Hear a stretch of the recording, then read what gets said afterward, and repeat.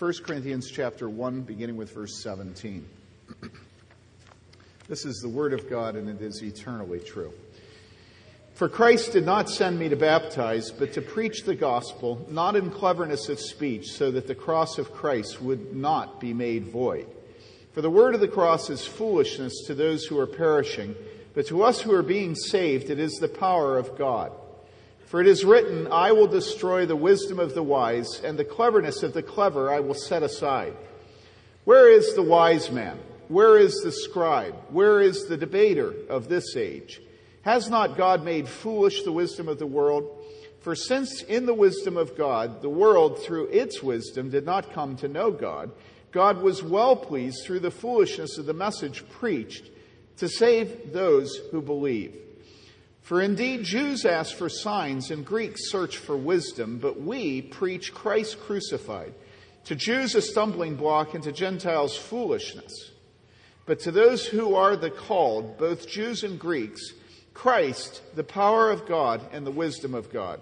Because the foolishness of God is wiser than men, and the weakness of God is stronger than men. This is the word of the Lord. Now, with verse 17, we enter one of the three best-known themes of the book of 1 Corinthians. And here in Bloomington, home of a major research university, we must study this theme again and again, lest the wisdom of man all around us turn us, each of us, into fools. Now, we all know 1 Corinthians 13, probably the best-known text, the best-known theme. It's the love chapter. If I speak with the tongues of men and of angels, but do not have love, I have become a noisy gong or a clanging cymbal. But now faith, hope, love abide, these three, but the greatest of these is love. That's the best-known theme. The second best-known theme of 1 Corinthians is likely chapter 15, the resurrection chapter, that speaks of Christ's resurrection and of the resurrection of all those who die in Christ.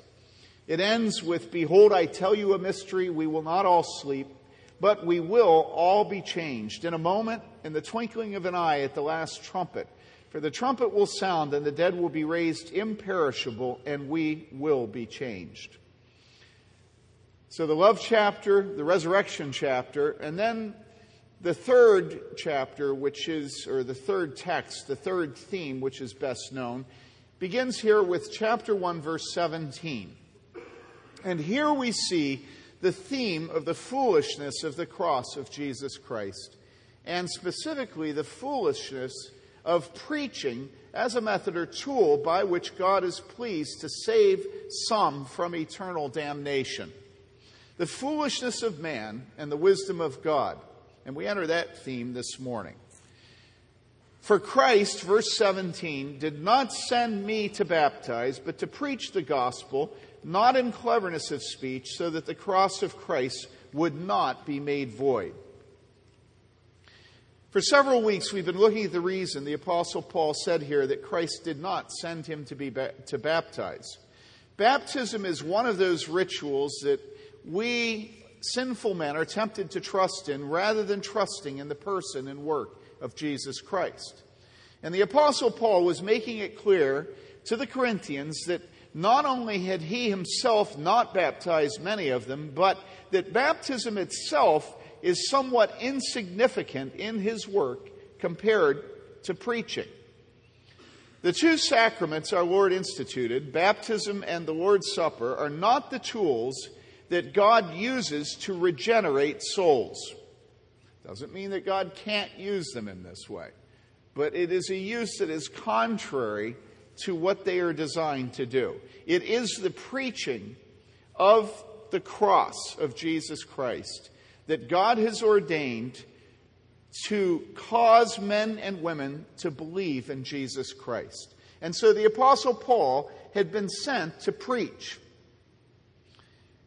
And so he's going through and he's describing his calling, not be to baptize, but rather to preach the gospel, the good news. And as so often happens with the Apostle Paul, he gets started on this issue of preaching. He's not called to baptize, and so none of them could say they were baptized by the Apostle Paul, except maybe this person, and yes, I forgot about this one. And then he's thinking, but rather to preach, and he gets on to this preaching thing. And the Apostle Paul, often when he starts down a road, is like a good coonhound. He follows the scent until he has the coon treed, and then he stands at the bottom of the tree, and he barks and barks and barks and barks. So having emphasized the importance of preaching in his work and its greater importance in baptism, Paul is following the scent, the trail, the theme. Now, why is he following that theme? Well, because one of the problems dividing the Corinthian believers was the pride that they took as a church in their brains and their vocabulary, in their intellect.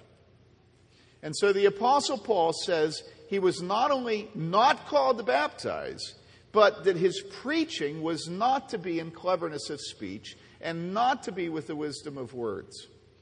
He was not to use skillful discourse, what we today would call eloquence.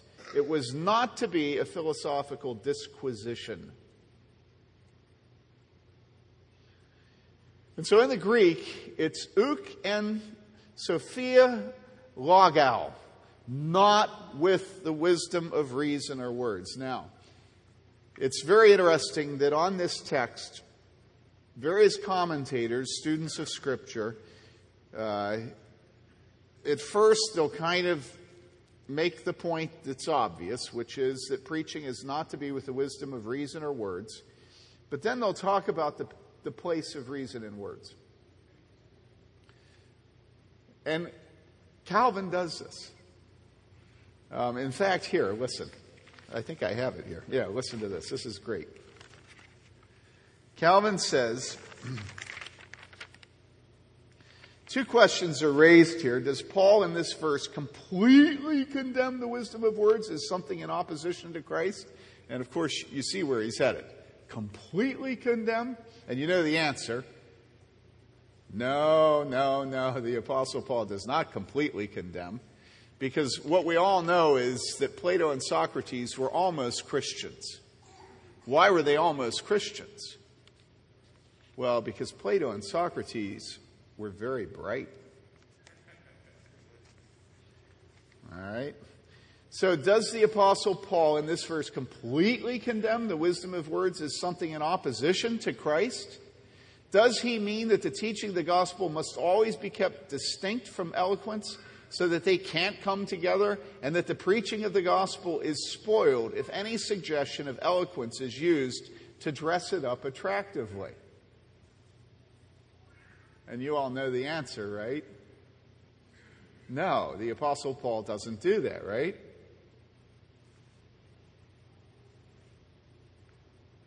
So he goes on talking about how the Apostle Paul does completely condemn eloquence. And then he gets to the end of it and he says, summing up this position, he says, I think that in some measure this viewpoint has a permanent validity. I love it. That the cross of Christ is made void not only by the wisdom of the world, but also by the brilliance of words. I think to some degree, in some cases, there is some ongoing validity to this. This is Calvin. All right? He says, but we realize that from the beginning God has so arranged it that the gospel should be handled stripped of any support from eloquence. Could not he who designs the tongues of men for eloquence be himself skillful in speech if he wished? While he could be so, he did not choose to be so. I can find two most important reasons for his unwillingness. The first is that the majesty of his truth might be all the clearer in the setting of unpolished and unrefined language. The second is that he might put our obedience and teachableness the better to the test, and at the same time instruct us in the way of true humility. For the Lord admits only little ones to his school. So far, so good, right? Then he says, but what if someone in our day speaks in rather brilliant fashion and makes the teaching of the gospel sparkle with his eloquence? Should he be rejected on that account as if he had spoiled it or obscured the glory of Christ? I answer, first of all, that eloquence is not in conflict with the simplicity of the gospel at all. That eloquence, when free from contempt of the gospel, it not only gives it first place and is subject to it, but it also serves it as a handmaid serves her mistress. For, as Augustine says, he who gave Peter the fisherman also gave Cyprian the orator.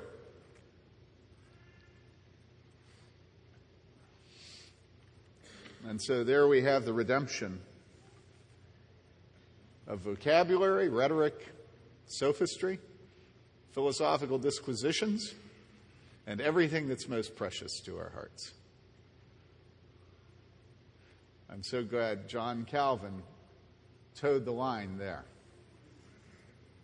Yeah, I think John Calvin's wrong. Because what I understand this text is saying is not in cleverness of speech. And I don't think cleverness means puns. I think cleverness means cleverness. I think what it means is the things that all of us think make good preaching. Good illustrations, good shaggy dog stories, but we're in a university community, and so large vocabulary, good progression, well-ordered, all those things that we think makes good preaching. And what the Apostle Paul is saying here is that it's always been that the wisdom of man is in opposition to the wisdom of God, and that the foolishness of God is in opposition to what man calls foolishness. In other words, that the minute the cross of Jesus Christ is not presented in its glory and simplicity, that then it's about us, it's about our reputations, our egos, our pride, and that the cross has no power. It's impotent when we do that. And so this morning I want to talk to you about whether or not you believe in the cross of Jesus Christ. Paul says the Lord did not send him to baptize, but to preach the gospel. And so we've set baptism in a subordinate position, right? We've spent a couple weeks doing that. So now we move to preaching, and we're willing to have preaching in the primary position, right? We're all willing now. We understand that's essential. Now we begin to attack preaching and to separate preaching into preaching that has destroyed the cross and preaching that glorifies the cross. And the way we know the difference between preaching that destroys the cross of Jesus Christ and preaching that lifts it high is that preaching that destroys it is eloquent. It has good rhetoric. It has good vocabulary, good shaggy dog stories. It's poetry. And preaching that lifts the cross high is simple. And so I want you to ask yourself whether you honor the cross of Jesus Christ. And a way of finding that out is whether or not you believe that preaching should be simple.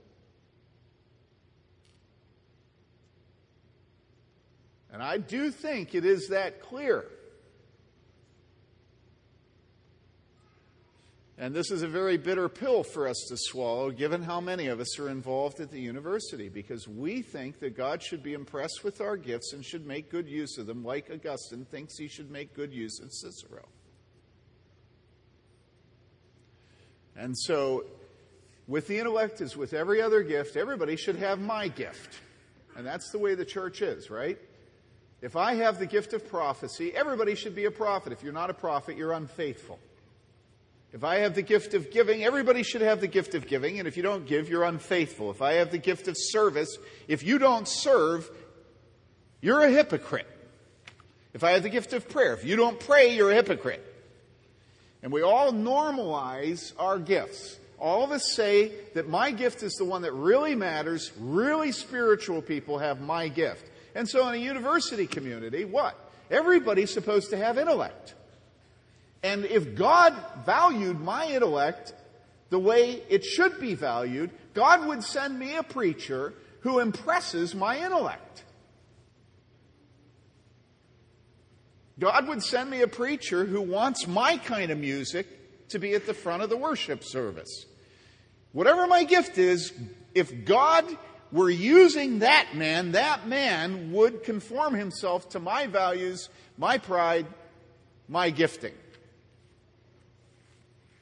And what the Bible says here is when it comes to cleverness of speech, that it voids the cross, that it renders the cross impotent.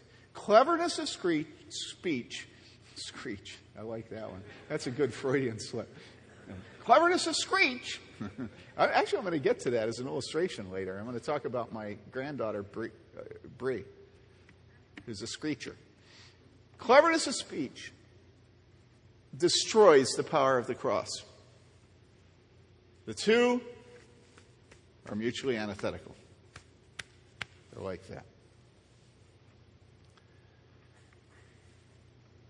We relegate baptism to a subordinate position to preaching, and then we relegate cleverness of speech to the cross of Christ in preaching.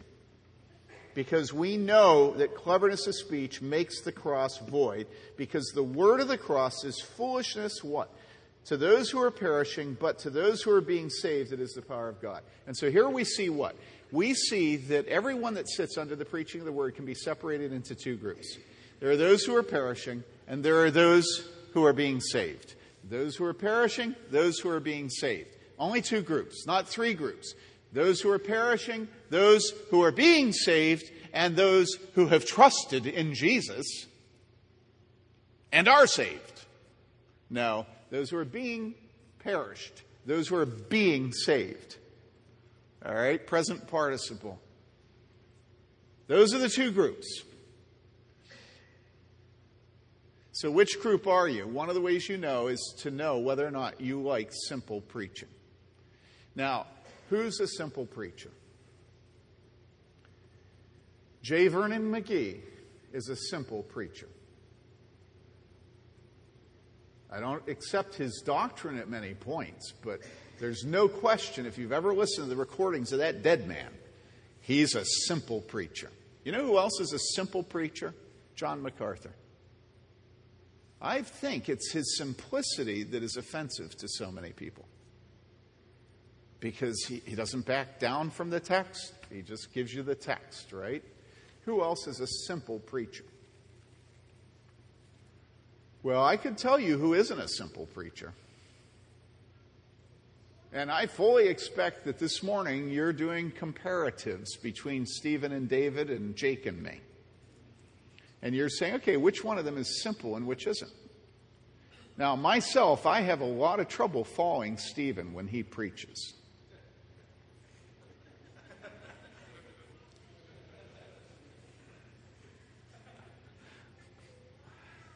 Lisa Bowles tells me that she understands him, but me, I just have a lot of trouble understanding Stephen.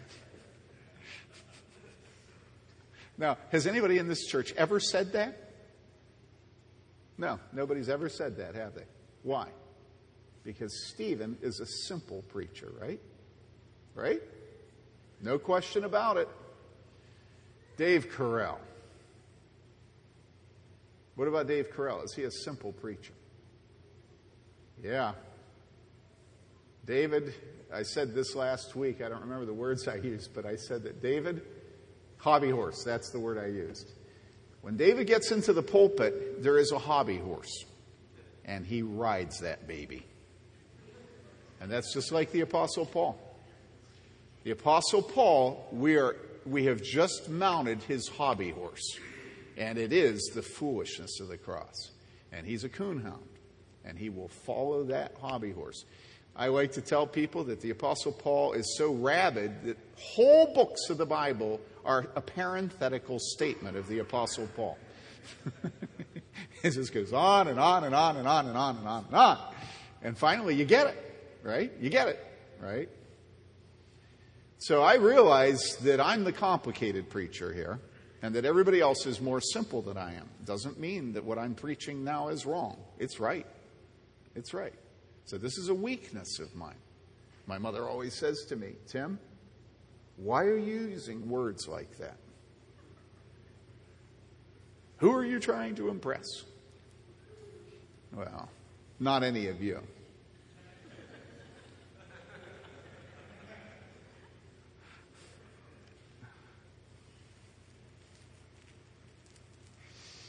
Christ did not send me to baptize, but to preach the gospel, and not in cleverness of speech, so that the cross of Christ would not be made void. So if we preach in cleverness of speech, we have rendered the cross weak and impotent. It cannot save. And so we come to verse 18, for the word of cross is foolishness to those who are perishing, but to us who are being saved, it is the power of God.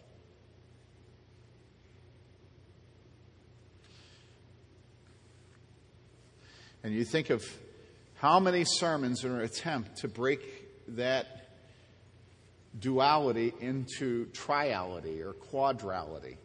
In other words, we're not content to have those who are perishing and those who are being saved. I'm not going to get into it this morning, but I want you to note that if we go down and see here, verse 24, how many of us spend our lives denying the truth in the first half of 24, but to those who are the called. So how do we know whether or not somebody is called? Well, they're being saved. How do we know they're being saved? Because they are simple and humble under the cross. And they want preaching that's simple and humble. That's how we know. And so what do we know about them? We know they're called. Called by whom? Their mother? Called by God. How many of us spend our lives trying to deny the clear meaning and teaching of Scripture that God calls some and does not call others? The simple truths of Scripture. And so we come back to 18, and the simple truth is there are those who are perishing, there are those who are being saved. Those who are perishing, those who are being saved. What does it mean to be perishing? It means that there are those who are on the highway to hell. That they are headed to the place where the worm never dies and the fire is never quenched. That's where they're going, and they're on the highway. And there are those who are being saved, going to the place where the Lamb holds court. And the work is worshiping the Lamb. Think of how often we try to hide this truth. Yesterday I was in a car with somebody who was talking about a relative. Actually, no, it wasn't. It wasn't in a car. And there was a discussion about loved ones. And somebody said that they didn't believe that their loved ones were Christians. And I watched the man that was talking to him, and immediately I saw that man's face get crestfallen. He got sad.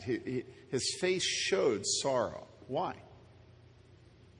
Well, because he was looking at the other man, thinking about that man having loved ones that were perishing. But think of how we pass that over. We let our loved ones go into eternity, and we don't mess up the hospital room as they die. We don't mess up the living room as they die. We don't mess up the family reunions as they die. We don't mess up anything because we've managed to forget that there are those who are perishing and that there are those who are being saved. And we remove perishing and being saved from our brains. There's just this life, and we go along to get along. But the Bible here says there are those who are perishing and there are those who are being saved. And we know those who are perishing because the word of the cross is foolishness to them.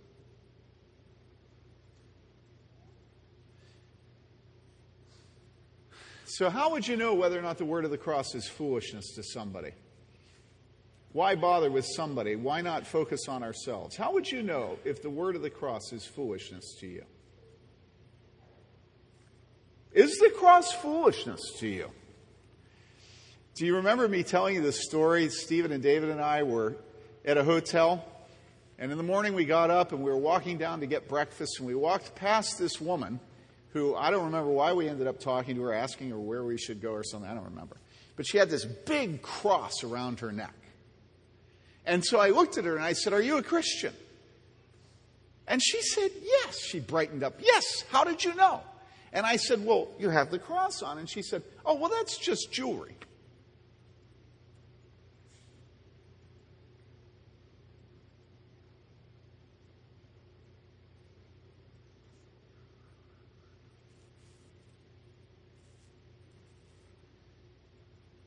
That is weird.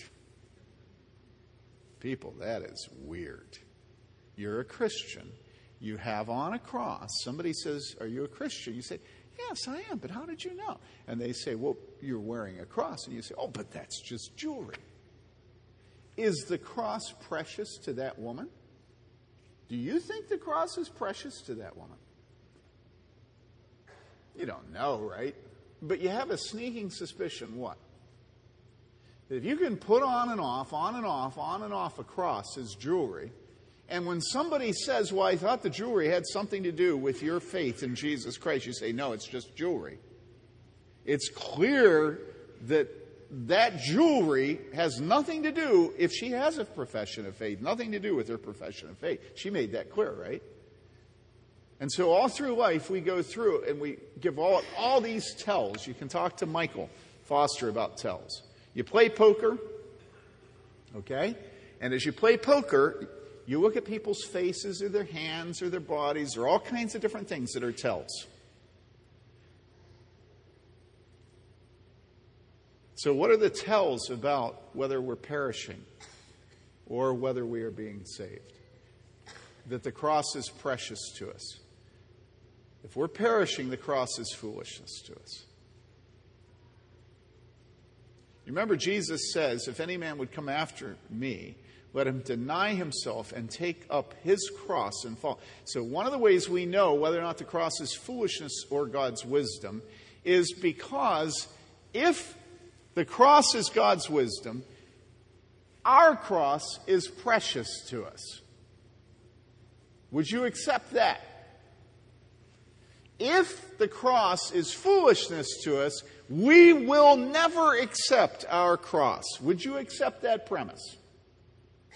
One good way of knowing whether or not you belong to Christ and are being saved or are perishing is whether or not the crosses that God gives to you in your life are precious to you. Because He said, "If any man would come after me, let him deny himself and take up his cross." And so if God's cross is precious to us, our cross is precious to us. So if we reject the cross in our life, we don't belong to God. If we reject the cross in our lives, we don't belong to God. If we reject the crosses in our life, we are perishing. And if you're perishing, would it be helpful for you to know it? So forget the jewelry. Forget that you're in a church. Forget that you're a member of the church. Just forget everything and look at your life to see if you appreciate the cross. His and yours. All right? All right? This is an experiment. Now, how would you know whether or not your crosses are precious to you? Okay, how do crosses come to us? Crosses come to us what? In the form of sickness, right? In the form of adultery on the part of our spouses.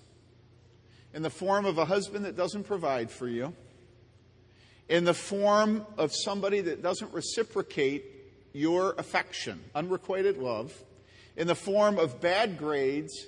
In the form of a father that has temper tantrums, in the form of flat tires, in the form of nobody valuing your gift in the church the way you think it should be valued, in the form of people not reciprocating your fraternal friendship. So in this case, it isn't unrequited love, it's unrequited friendship.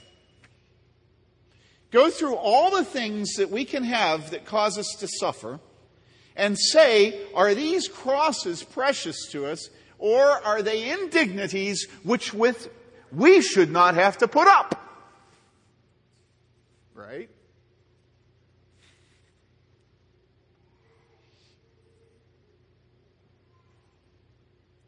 And then you know whether you're perishing or being saved. I saw godliness yesterday, and godliness almost always is trivial. You know what I mean? Godliness is rarely big. It's usually a function of this minute and that little thing. I saw godliness at my dinner table. And those of you that are in the pastor's college won't be surprised to know it came from Lucas Weeks. Don't worry, I know he's a sinner. Trust me, I know Lucas is a sinner. But last night, Lucas and Hannah's our daughter, Lucas is our son-in-law, and Joseph and Heidi and their children were at our house, right? We're sitting around eating dinner, and Hannah and Lucas have been given a cross called Bree. And Bree is their daughter, and she has the biggest mouth in the world. She just screams and screams and screams and screams.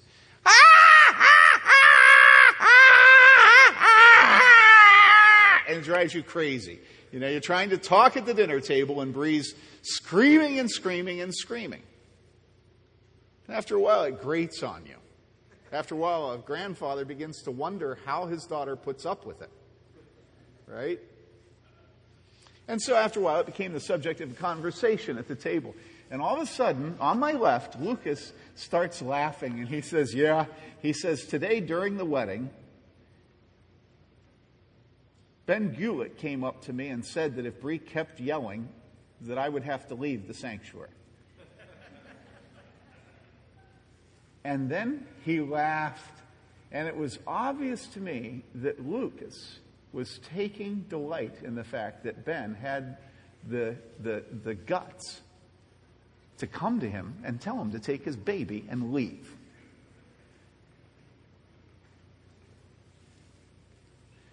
Now, I don't know about you, but if that had been my child, how do you think I would have responded? I would not have been telling this story. I would have been angry. But there Lucas is, humble. He's humble. And so when somebody rebukes him and corrects him, he's thankful.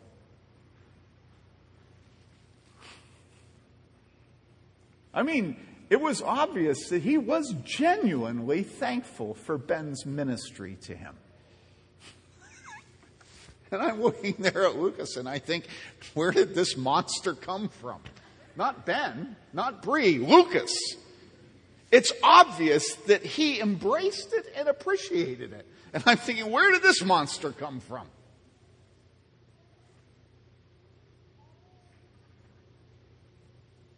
And that's the fruit of the Spirit.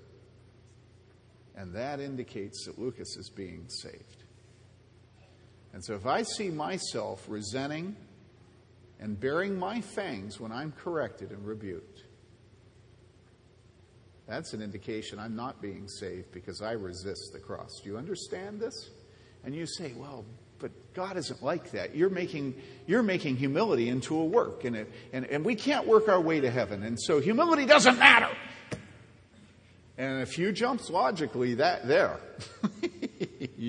you know, to go from justification by faith alone to humility not mattering and not having anything to do with whether we're saved or not, that's quite a jump.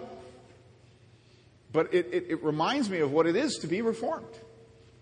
To be able to be entirely proud without ever worrying about your soul. I think that's the best definition of reformed I've ever heard. I just came up with it just now. I mean, how many are with me on that definition? That's why I'm reformed.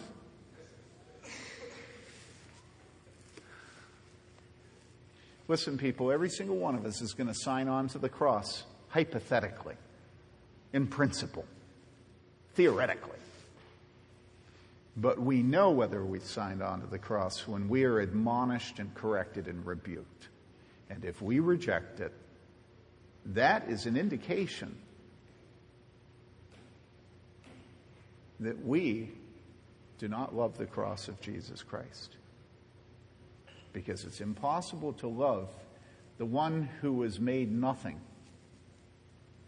was obedient to death, even death on the cross, and then ourselves refuse the cross. It's absolutely impossible. And I can go through your life and I can show you. There are some of you who, and you right now, you're going to think that I'm singling you out. And there are two of you I am thinking of by name.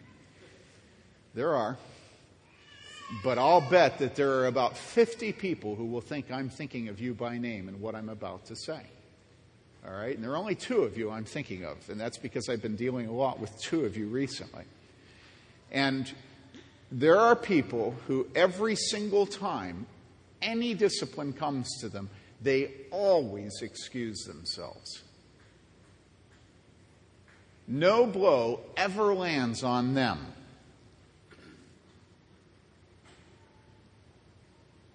They dance like a butterfly. And they never stop the dance. And it's all self-justification. It doesn't matter if there's their mother, their father, their wife, their husband, an elder, a pastor, a deacon. It doesn't matter if it's Eleanor Rice. They will justify themselves. And if they ever apologize, the apology will immediately be followed by which word? But. It's always but. But it isn't fair. But I didn't mean it. But. It's always but. Self-justification. Always. Does such a person love the cross? Does such a person believe in the cross? Is such a person being saved?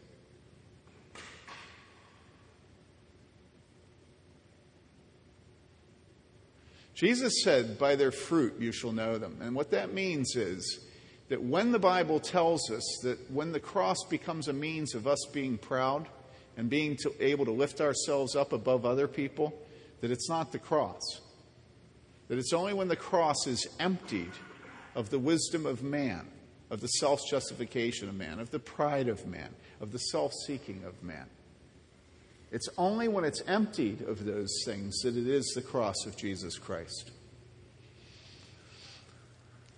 And so verse 18 says, for the word of the cross is foolishness to those who are perishing, but to us who are being saved, it is the power of God. And so my question is very obvious and very sincere, and it is the cross of Jesus Christ the power of God in your life?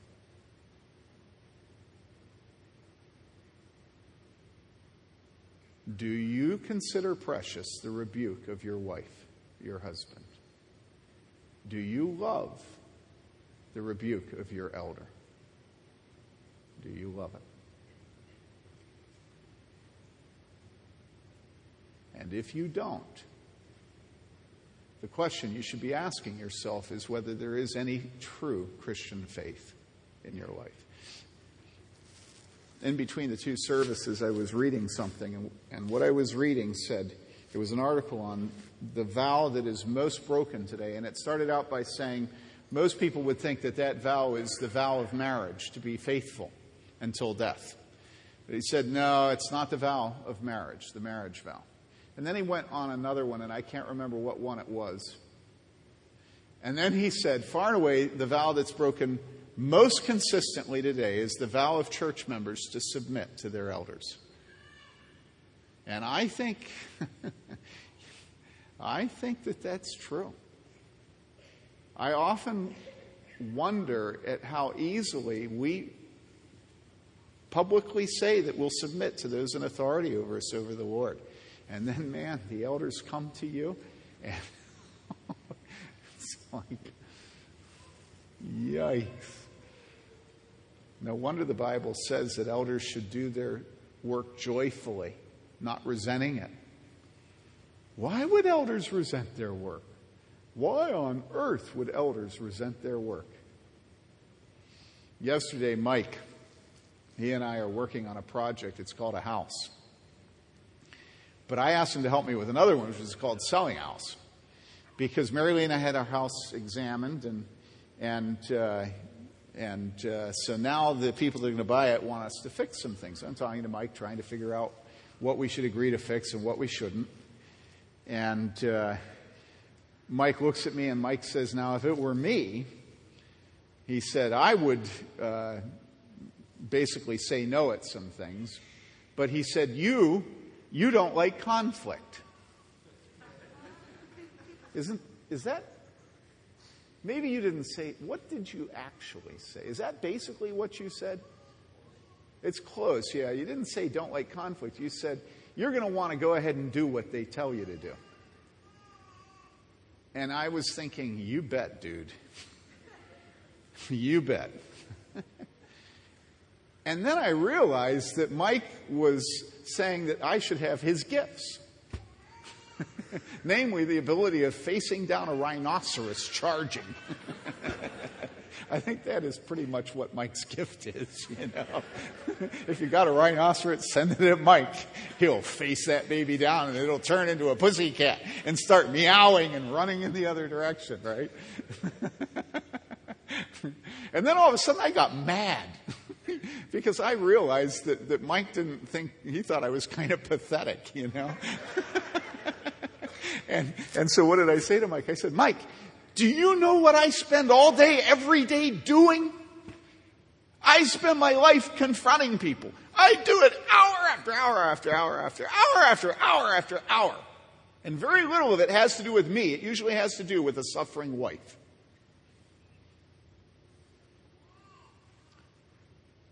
And so give me one place where I can just be nice.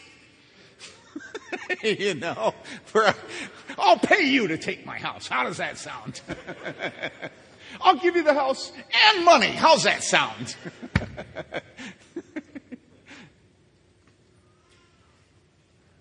And so what's the point? Well, the point is that Jesus comes to us not directly, but he comes to us through men. He comes to us through husbands, through fathers, through elders, and through pastors. And every one of those men are sinners. You can come up with all the justification in the world that you want to say no to the cross as it comes to you from Christ. But if you say no to those crosses, there's no reason to believe that you say yes to the cross of Jesus Christ. Do you understand this? Because if any man claims to love my cross but doesn't deny himself and take up his cross, he's a liar. That's just a paraphrase and bringing together of a number of texts of Scripture. And so if you accept this text, then embrace the foolishness of being an adult, being a father, being a husband, being a son, and embracing the indignity of God coming to you in the form of other sinful men and saying no or yes. Okay? Let's pray.